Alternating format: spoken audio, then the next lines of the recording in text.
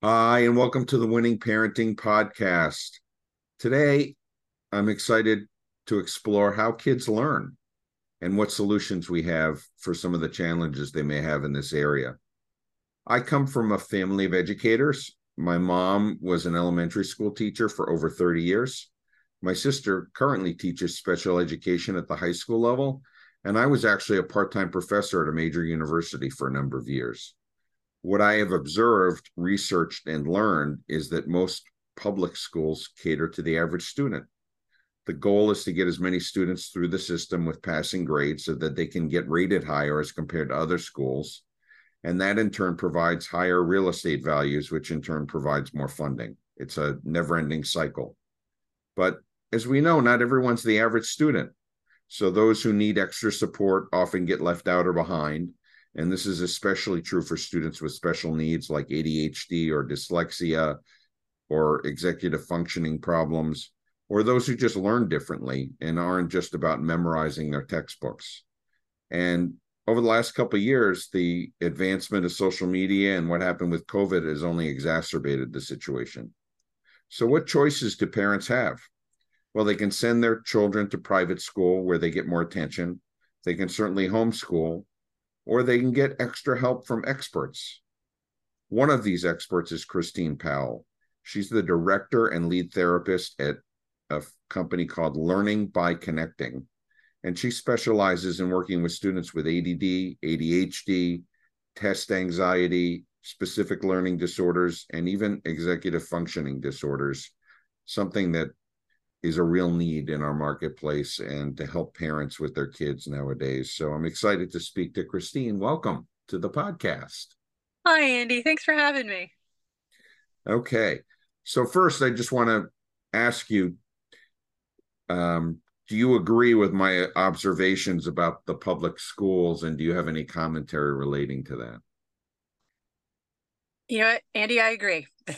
As a veteran 19-year special educator who's taught K through college, um, public schools, I've always been a proponent of public schools. My own kids went through public schools up until COVID. And private schools and homeschools and even charter schools were able to um, very quickly pivot to really help their village or community. Public schools are so wide and vast in the number and variables of issues that they're working with at any one time. And it was slow to pivot for the ones that I knew of within California and across the country in order to access Wi-Fi, in order to get computers in students' hands, in order to make sure that students' needs were all being met with food. And then we have the social isolation. So, yes, I agree with you. In public schools, they weren't meeting the needs of all the students that were in there, especially the needs of students with special education needs. Great. Appreciate you lending some clarification because you have certainly more firsthand knowledge and observation than I even do. So thank you for that. So for those who don't know you, obviously many of the listeners don't, and I'm happy to get them to know you. Just tell us a little bit about your background and then what led you to start learning by connecting. Sure. For those who I have not met yet, my name is Christine Powell, and I'm a mom first. I'm a mom of two beautiful kids, one of which has ADHD, and that's been kind of my calling to help my own child. And at the same time, I was going through school getting a master's in special education. My undergrad is in sports medicine, and my own child was diagnosed around age 5, but I knew that he ran like a motor all the time. And in going to school, I was learning these strategies to help students with special education needs, specifically ADHD. And I felt like an imposter in my own classroom at school. I'm like, how do I help kids with ADHD when my own son is having challenges at home? And that really was the catalyst of a deep dive into learning strategies and supports and going back to school and really focusing on behavioral disorders, which unfortunately ADHD is classified under.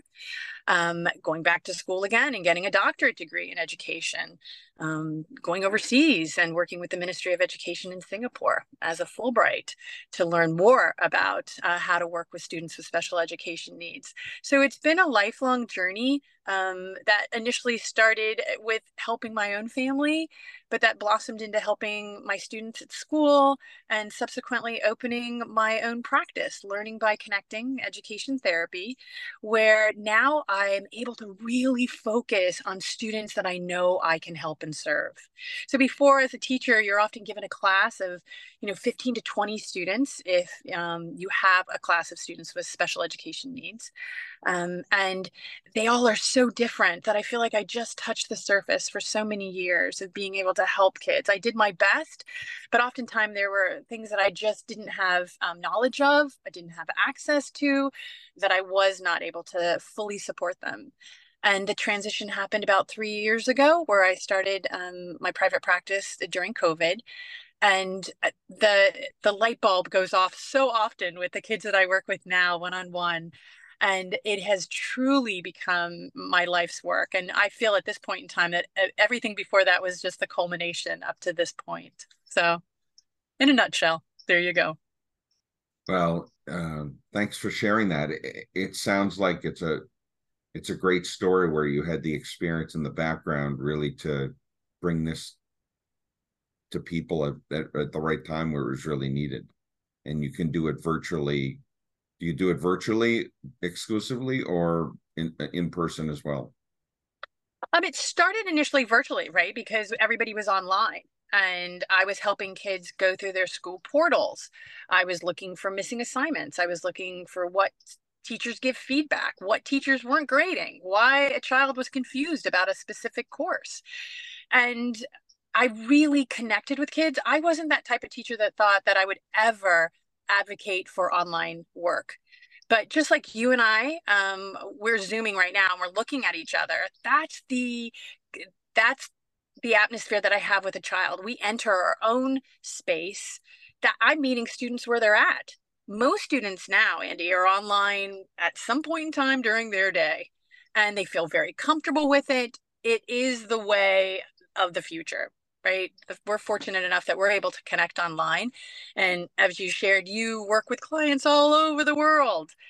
I work with students, whether it's in their living room at their desk or in their study at their desk, for college students, or a middle or high school students in their room at their desk. I'm meeting them where they're at. And so meeting online has become a vehicle for me to really understand how kids learn best by, again, setting a time and place that they feel comfortable, digging into their school portals, finding out what they're being assigned, what teachers are their favorites, what subjects are their favorites, how they learn best, and then providing them with the tools and some of the strategies so they can, gain confidence in their own learning ability.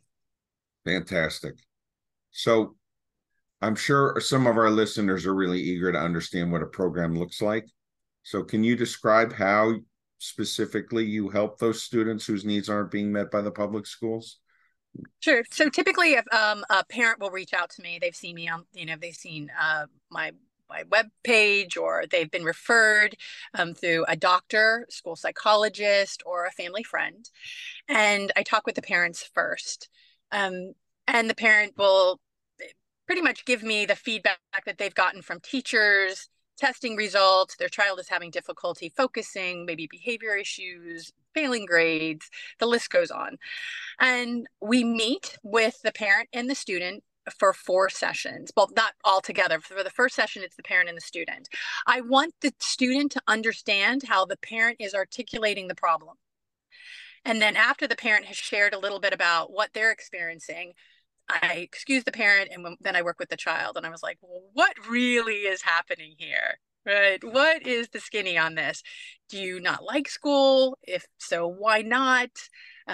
Is it a communication challenge? Is it an academic challenge, a learning challenge? So I start to dig a little bit beneath the surface. And I can do that with the backdrop of academics because students they understand that they're supposed to go to school and learn. But not all students understand what that looks like or how to actualize that. So in the remaining sessions, through 4 sessions, we bring back the parent on the 4th session and we discuss some of the strategies that we've uncovered, some of the strengths, some of the challenges, and again, the plan moving forward. Oftentimes parents will say, we want to continue working with you because our son, daughter are doing very well in school now. They're gaining confidence. Maybe a few more times working with you will be the secret sauce. And I've had just the fortune of working with kids that have actualized into going to UCLA on full rides or, graduating with honors. And with some kids, it's walking across the stage, and getting that diploma. For each student, it's a little different, but I'm pleased that I've been able to just be a little part in their academic success and helping them discover who they are and, maybe what they want to do in the future. Sounds like more than just a little part. It sounds like you're a big part. You're Well, helping them make the adjustments, but obviously they have to be willing to do the work, right?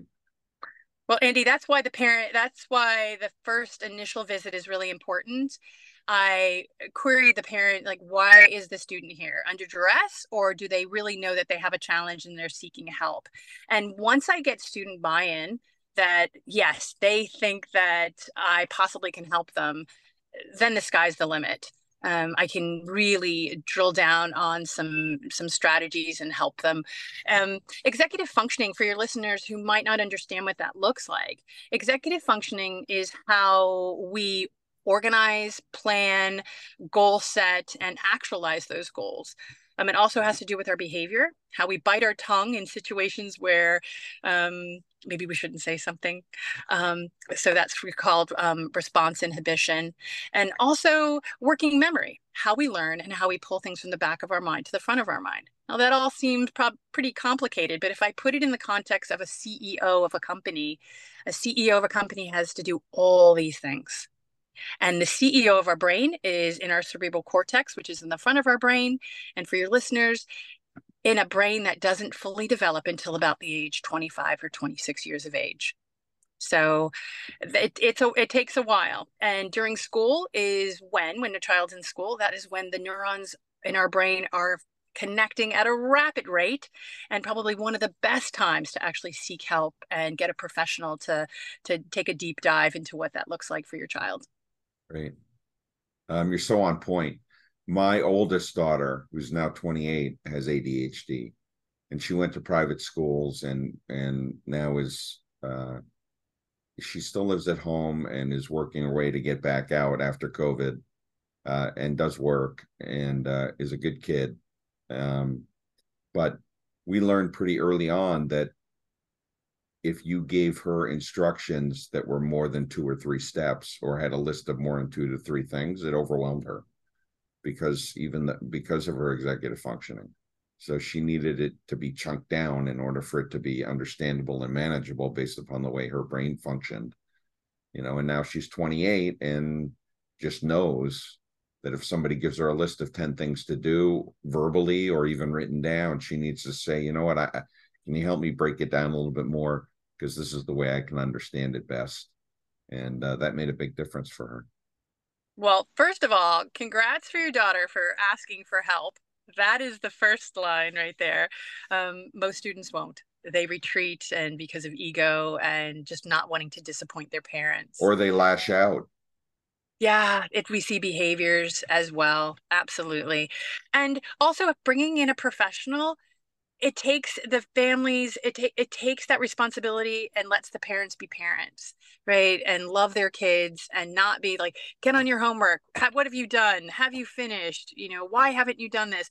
I'm the coach. I take some of that heat and I'm able to, put the positive and negative reinforcement and allow the parent to be a parent. One thing I do that it may be a little different from other executive functioning coaches and education therapists is after a session with a child, I'll text them, but the parent is on the text link. So the parent is able to see our summary of the session, some of the feedback, whether, you have a test this Thursday, this is how you outline for your plan to study. I'll send a reminder text the day before, have you done your checklist? Have you studied? So the parent is in that loop of communication and can ask on the side, hey, how did you do on that test? Oftentimes parents don't even know. They're just out of the communication loop. And oftentimes the parents don't even comment on the conversation that's happening between the student and myself, but they know what is going on, which is really helpful. I think transparency is important. 100%. So in my parent coaching business, one of the things that's important is making adjustments and doing things to make sure that it sticks. If you try an approach and it's one session, chances are it's not going to land exactly as you rehearsed, just because that's the way life is. So you make some adjustments and then you learn how to make sure that it sticks, like rather than it being like a diet that you fall off of all the time. Mm-hmm. So, and that takes some practice and reinforcement over time in the sessions that I provide to make sure that I work myself out of a job. How do you enforce sessions given a kid maybe in public school is being taught a different way? How do you get it in such a short duration or a short number of sessions to be able to land and allow the student to be able to flourish? I think with 4 sessions, I'm able to get a pretty good idea of the child's learning style or the learning preferences. The students I work with typically have unique learning profiles. So maybe they have dyslexia or dysgraphia, ADHD, whatever that looks like. And really helping the child understand how they learn best is oftentimes a game changer. If they understand that they're more of a visual learner or a kinesthetic learner, and then helping them advocate for themselves in that respect. I also teach how to email teachers in our sessions together for feedback. So to answer your question, I look at their assignments, I look at their teachers, I look at how they're graded, right? Because I can jump into their school portals with them. I understand the rigor that's associated with the classes just because of my background in education. And then because of my background in special education and learning challenges, I'm able to kind of understand what challenges they would have in those specific classes. And then whether I give the recommendation to the student, you need to check in with your teacher every Monday, right? You need to email your teacher. We come up with a plan that the student then can carry forward. But you're right, Andy. Some students, it sticks right away. And they're like, wow, I just needed to understand how to work the plan. First, I needed the plan, and then I had to understand how to work it. Other students need a little bit longer time, depending on their level of challenge or their area of difficulty. And that's where the subsequent sessions come in. But oftentimes it's those reminders, whether it's putting it in your phone, whether it's having a calendar reminder. It's different things for different students. But at the end of the day, oftentimes students won't even take the step forward because they're scared of the unknown or what that even looks like. So Appreciate that clarification. Well done. Um, the discussion we've had assumes that the kids' struggles are in isolation, meaning they have difficulty learning in one way, shape, or form, or functioning in one way, shape, or form. But there are times where they have social anxiety at school. Their parents are separated or divorced and they're stuck in the middle of it. They have drug or alcohol issues or something like that that's contributing to their lack of being able to function at school. How do you understand and incorporate that? Because it's not just, hey, little Johnny just isn't reading up to his level, and we need to figure out how he does that, because other things could be impacting his world. Really great question. Oftentimes, I don't know a whole lot that goes on below the surface, Andy. When I meet a child with the parent, oftentimes I ask the parent, does the child have an IEP? Is there psychoed paperwork or documents that would inform me of this student? What about any medical records that you can send that would also inform me of the child's challenges? And parent narratives, like when a parent calls me and we have a quick chat on the phone about what they're experiencing, oftentimes they will enlighten me about some of the challenges that they're having as a family that they think that are having a impact on their child. So that's how I glean information from, a host of different areas. My area of expertise is really helping the student in the academic realm. So if we understand that if a child goes to school every single day, that is something that happens with fidelity, right? They're supposed to be going to school, they're supposed to be learning. I teach them how to understand and how to plan and regulate for their academic learning. I believe that your expertise comes in helping the family understand what those impacts are outside of school and helping them modulate them in conjunction to school. So correct me if I'm wrong. No, I think you're right. And I think by you being curious and having the parents share the other things, at least you're aware of it, so you can do your part and recognize some of the stresses and pressures that the kid may have absent just not being able to read as fast or take in information as fast, so that you at least have an understanding of it, and then let other experts do their part as well. Andy, for 19 years, kind of my understanding of students when they showed up in my class were, you were much bigger than this class. I get you for a specific amount of time, and I will try to teach you to the best of my knowledge and ability. But I know that you come from, outside of school, you have your friends, you have your community, whether you're in a church or what your challenges are with your family. There's so much more to a child, a holistic view of a child. And I think stepping back from the classroom and being a private practitioner, I understand that even better now, that there's so many just challenges that students go through. And they have to show up in an academic environment. And as teachers, we need to be compassionate to that, students show up as a full individual, a full human, and, focus, concentrate. Why didn't you get your work done? You're not reading right, right? That's not helpful, but digging below the surface and kind of understanding that they're humans, which are complicated beings. Excellent. So just tell us about what makes a good candidate for your service. Um, if you have one program or different types of programs, and what the associated costs are with the programs. Sure. Well, as I mentioned before, we have a fourth session. Right now, I myself work with the students. I have two other therapists that I work with in conjunction with, and we kind of brainstorm. So it's each independent. I'm not covered by insurance. And in fact, the need is so great that if you want to get your child in fast, like there's a waiting line. Students, fourth grade through college, I've been seeing for academic support. And it's typically the four sessions initially at 170 per session. And then after that, after we have our get together with the parent and the student, again, parents can choose to do subsequent sessions at the same cost per session. And we agree at that point in time that we will continue the sessions until the student has graduated or, shown progress, or something happens within the student's life that they want to take a break from sessions. So I don't have any unique packages or things along those lines. I talk with parents individually about our therapy sessions moving forward, and it's been working now for multiple years. And again, I have a wait list. So something is going right, Andy.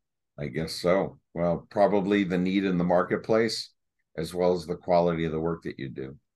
Um, so, as we're about to wrap up, I'd like to ask you: are there certain things relating to parenting or relating to parents in this audience that you would like to share about either your platform or or about things that they should look for when their kids are struggling in school? Sure.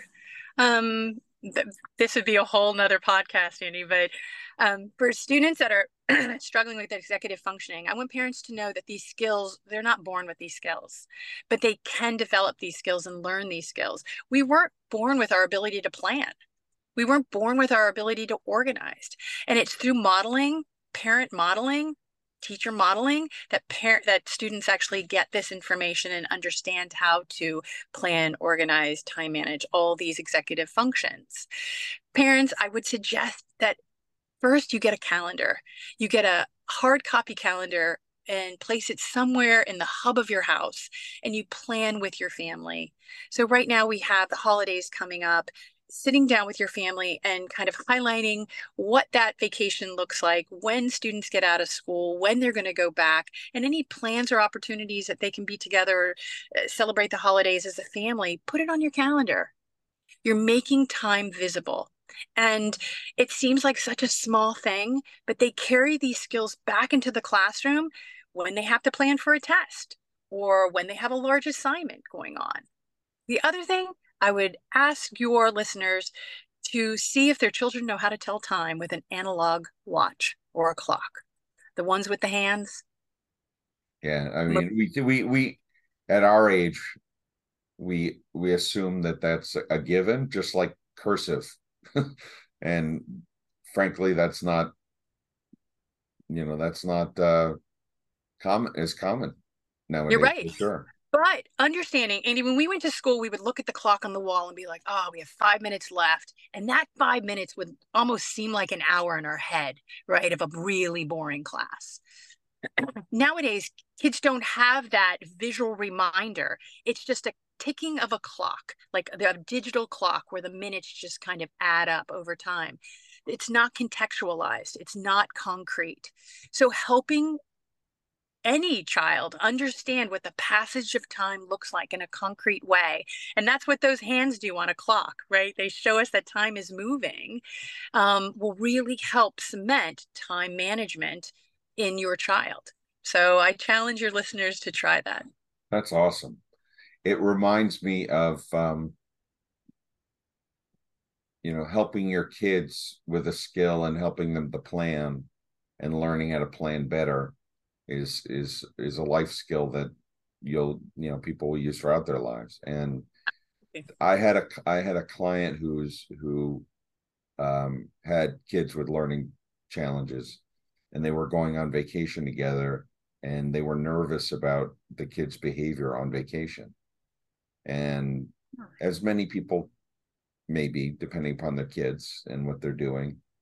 And so I recommended to this parent, give them the wheel, meaning, if there's certain things to be planned on the trip, make them a part of the planning and responsible for, making sure that they get there on time and doing all those things so that they're actually engaged as opposed to just being pulled along the whole time, where they're more resistant and don't want to do the activity. They get to choose some of the activities and they actually get to lead it as if they were, had a higher executive functioning and therefore learned from it. And it was very successful. Just flipping the script, you know? Yeah, 100%, Andy. Not only did you have time management in there because they had to plan, right, how to get someplace on time. So they had to back map how long it would take them to get ready. But engaging in executive functioning and letting the kids plan and manage it really, again, puts the wheel in their hands. And you're practicing because those are skills that if they become, executives in their future, whatever they choose to do, there's going to be some element of planning and time management in the future too. So great idea. Great. Well, I encourage people to reach out to Christine if they have any questions or want to find out more about her programs. Obviously, she's in demand and there's a waiting list. So if you have an interest at all, don't wait and don't hesitate. Christine, can you share the best place for people to find out more about you or reach out to you? Sure. My website is learningbyconnecting.com. It's all one word. I'm also in Psychology Today, Dr. Christine Powell on YouTube, or Learning by Connecting on all the social media, whether that's Twitter or Facebook or what's the other, Instagram. So there you go. Very good. Well, thank you for your time today, Christine. I'm sure the parents have gotten a lot out of this, and I've certainly learned a bunch too. So you have a great day, and look forward to continuing to dialogue with you and find ways to work together. Absolutely, Andy. Let's keep in touch. Hi, thank you for listening to this podcast. I hope you're enjoying Winning Parenting, and it's not only enjoyable, but inspirational and educational for you. If you like this podcast, I'd really appreciate it if you were able to post a positive review on whatever podcast app you use. That enables us to reach more listeners who can benefit and enjoy. Also, if you have people you think would benefit from it, I'd really appreciate it, and I know they would if you would share it with them. If you have any topics that are of interest to you, feel free to email me at andy@parentsjourneycoaching.net. Similarly, if you have an interest in any of my parent coaching services, feel free again at andy@parentsjourneycoaching.net. Thank you.